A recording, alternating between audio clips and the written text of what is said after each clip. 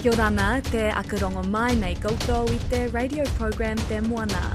This is Pacific Waves from RNZ Pacific. Ko Lydia Lewis tōku ingoa. Coming up. The smoke is everywhere. Bougainville's Mount Bagana is spewing ash and some lava. Water supplies and food gardens are under threat. Also, right now there are 21 countries who are calling for pause. The International Seabed Authority is meeting in Jamaica. Caleb Fotheringham finds out where the organisation is at with forming mining regulations. Later, some of our donor partners have changed their position and we are struggling. New Zealand and Australia reject claims that they delayed their Solomon Islands budgetary support.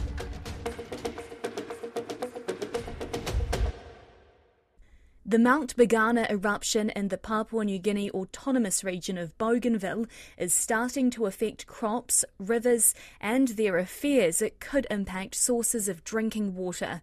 Mount Bagana, which is 1,800 metres high, began spewing out ash and lava on July 7. The government is issuing daily updates on its response to the volcanic activity. Don Wiseman has more on the mild eruption, which is at level 3 on a 5-level scale. Mount Bagana is a frequent erupter, though on this occasion it's 11 years since the last one. Locals say the ash has covered vegetation, destroyed food gardens, contaminated rivers and streams used as the primary water source. On Monday, villagers in a number of districts close to the volcano were ordered to move to safety. The government said all relief efforts were being coordinated through their disaster management teams. It said it was important that all people in the impacted communities in both Wakanai and Torokina continue to move from their villages to the district stations respectively. This is to allow the district disaster management teams to have oversight and better coordination to move efficiently, carefully and quickly if required. Food and water supplies will also be distributed at the main camp areas at the Torokina and Wakanai stations respectively. The government says the affected communities are strongly urged not to use the contaminated water for drinking, cooking or washing. It warns even if a water source was ash-free, the water must be boiled first. The caretaker Chief Secretary, Esther Usurup, says that district health clinical officers on the ground at Piva in Torokina and Ruruvu in Wakanai have been instructed to monitor and report on a daily basis the diseases being reported at the clinics, especially diarrhoea and other waterborne diseases, plus any reported cases of eye or respiratory infections. Meanwhile, the Torokina Disaster Coordinator Team Leader, Boniface Wadari, said 2 days after the government order to evacuate, some people were yet to move. Basically, some of them, maybe they feel that it's not really a big problem, but, it's taking such months, but it's part of they are more, don't need to get more information. Mr Wadari said the disaster team has received financial help from 2 national cabinet ministers, the MP for Regional Bougainville, Peter Chiamalili, and the MP for South Bougainville, Tim Masiu, along with the ABG. He said this money is being used to get water and food for the evacuees. Teresa Jaintong is a community leader in Arawa, which is a significant distance from Mount Bagana and well outside the zone the government's ordered to be evacuated.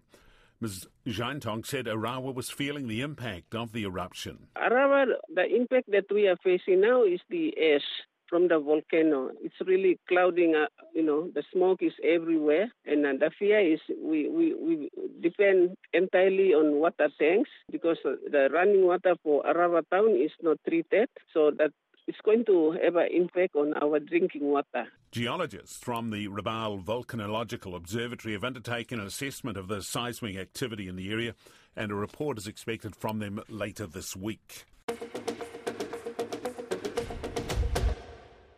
The International Seabed Authority, or ISA, is meeting at the moment in Kingston, Jamaica, to discuss deep-sea mining regulations. The UN organisation started discussions earlier this month and will continue until the 28th. Dr. Helen Rosenbaum, the co-founder of the environmental charity Deep Sea Mining Campaign, speaks with Caleb Fotheringham about what the meeting is about. The ISA is an international body that's formed under the United Nations Convention on the Law of the Sea, and it has a mandate to protect and manage the resources of the deep sea in the interests of all humankind. And, of course, at the moment they are meeting in Jamaica. Can you tell me what that meeting's about? Well, the focus of this particular meeting is to discuss the regulations that might govern the commercial deep-sea mining. So that hasn't occurred yet, commercial deep-sea mining, but the ISA has allocated quite a number, 18 in fact, of exploration licences in the Pacific Ocean to a combination of companies and government corporate entities. Where are we at with the regulations? Does it seem like some regulations will be agreed on in this meeting?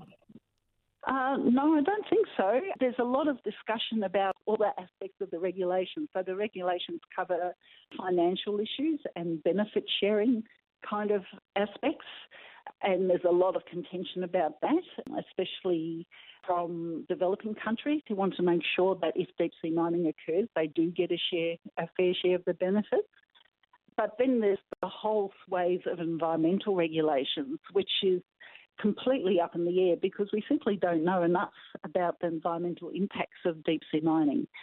And we don't know enough about deep-sea ecology to even understand what's down there that could be affected by deep-sea mining. Right, and maybe something else that's slowing down the regulations being passed is it seems like more countries are calling for a pause on deep-sea mining. Well, right now there are 21 countries who are calling for pause, either something they call a precautionary pause until regulations are in place, or a moratorium on deep-sea mining until more is known about the science surrounding the deep sea and the impacts of deep-sea mining. And the list is growing. We're hoping, those of us in civil society who are very worried about deep-sea mining are hoping that the number of countries will grow to the point where they can actually use their muscle at the ISA and put a halt to deep-sea mining. Does it seem like these countries are wanting a complete ban or just saying, look, we still want this to happen, but the protocols are not in place yet? Well, only France has been bold enough to come out calling for a complete ban on deep-sea mining, and that's including in their territorial waters in the Pacific. The other countries at this stage are calling for a moratorium until more is known about the science or until proper regulations are in place. So obviously from a civil society perspective, we and our campaign, the Deep Sea Mining Campaign, we take our cue from our allies in the Pacific. They're calling and we're calling for a complete ban on deep sea mining. You're talking about some allies in the Pacific. What Pacific nations are calling for a complete ban? Because I know that not all of them are. Well, I'm referring here to our allies being other Pacific civil society organisations. But in the Pacific, Fiji, Samoa, Vanuatu, Federated States of Micronesia have formed a kind of pact looking to seek a moratorium on deep-sea mining, and they've really led the way for the other nations around the world who are now calling for that too.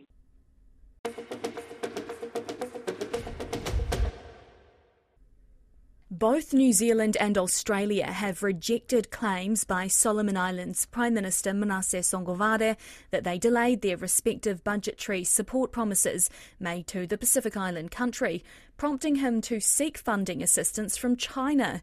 Manasseh Sogavare made the statement on Monday afternoon in a press conference after his visit to Beijing. Karoi Hawkins reports.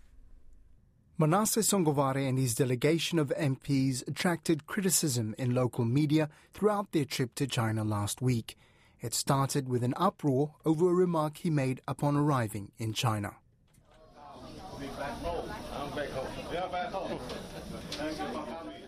The comment, "I'm back home," was only the start of Mr. Sogavare's woes. It was followed by accusations that the trip, which he insists was funded by China and the private sector, might actually have been paid for by Solomon Islands taxpayers. Concerns were also raised about a possible new policing agreement with Beijing. But it was this statement made during a press conference in Honiara yesterday that raised eyebrows in New Zealand and Australia. As some of you may already know, some of our donor partners who have committed themselves to provide budgetary support to us this year have changed their position and delayed their assistance to us, and we are struggling to really finance the 2023 budget. And as I said, this has left this country and people in a predicament.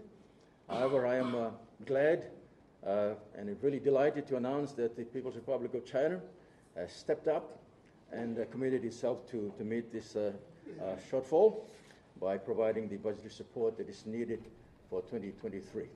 When asked to expand on this, Manasseh Songoware responded in Solomon Islands Pidgin that before he left on the trip, Cabinet heard that budgetary funding expected from several donor partners, including New Zealand, Australia, Japan and the World Bank, had been delayed.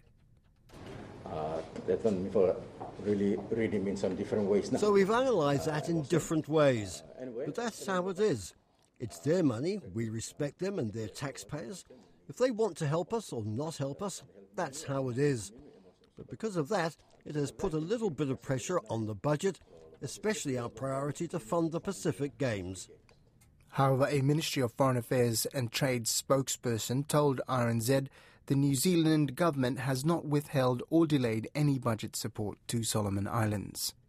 Aotearoa New Zealand remains committed to our development partnership and over the past year has provided 10.1 million New Zealand dollars in budget support to Solomon Islands, including for education, economic reform and Pacific Games support.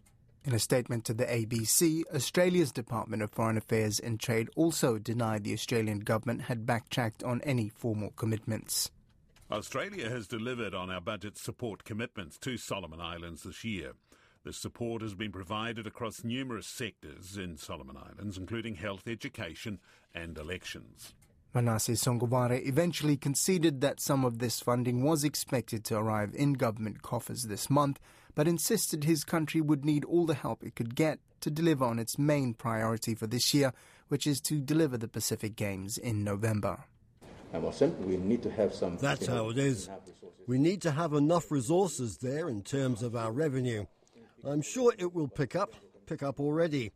Maybe the money that our friends have mentioned, probably it has already come, because they said it would be by mid-July or towards the end of July it should come.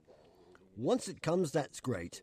We really need to have some resources there to successfully host the Pacific Games.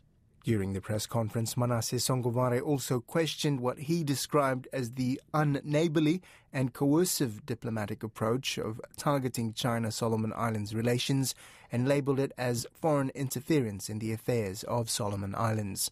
Mr. Songoware has not responded to RNZ's questions regarding New Zealand and Australia's rebuttals.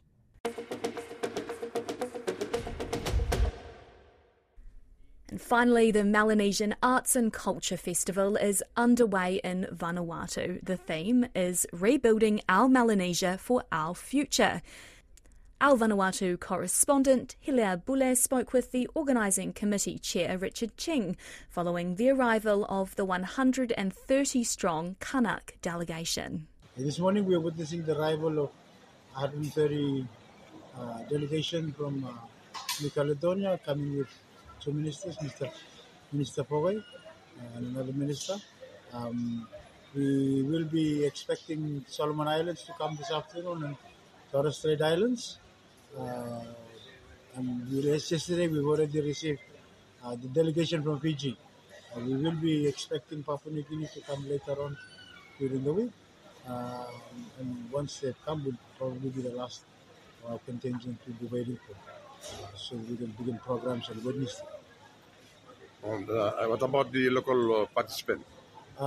Most of our local participants are already here. We're just awaiting groups from the banks and Torres, which will arrive later on during the week. But otherwise, all of our local participants, numbering about 600, are already in Villa and waiting for the festival to start.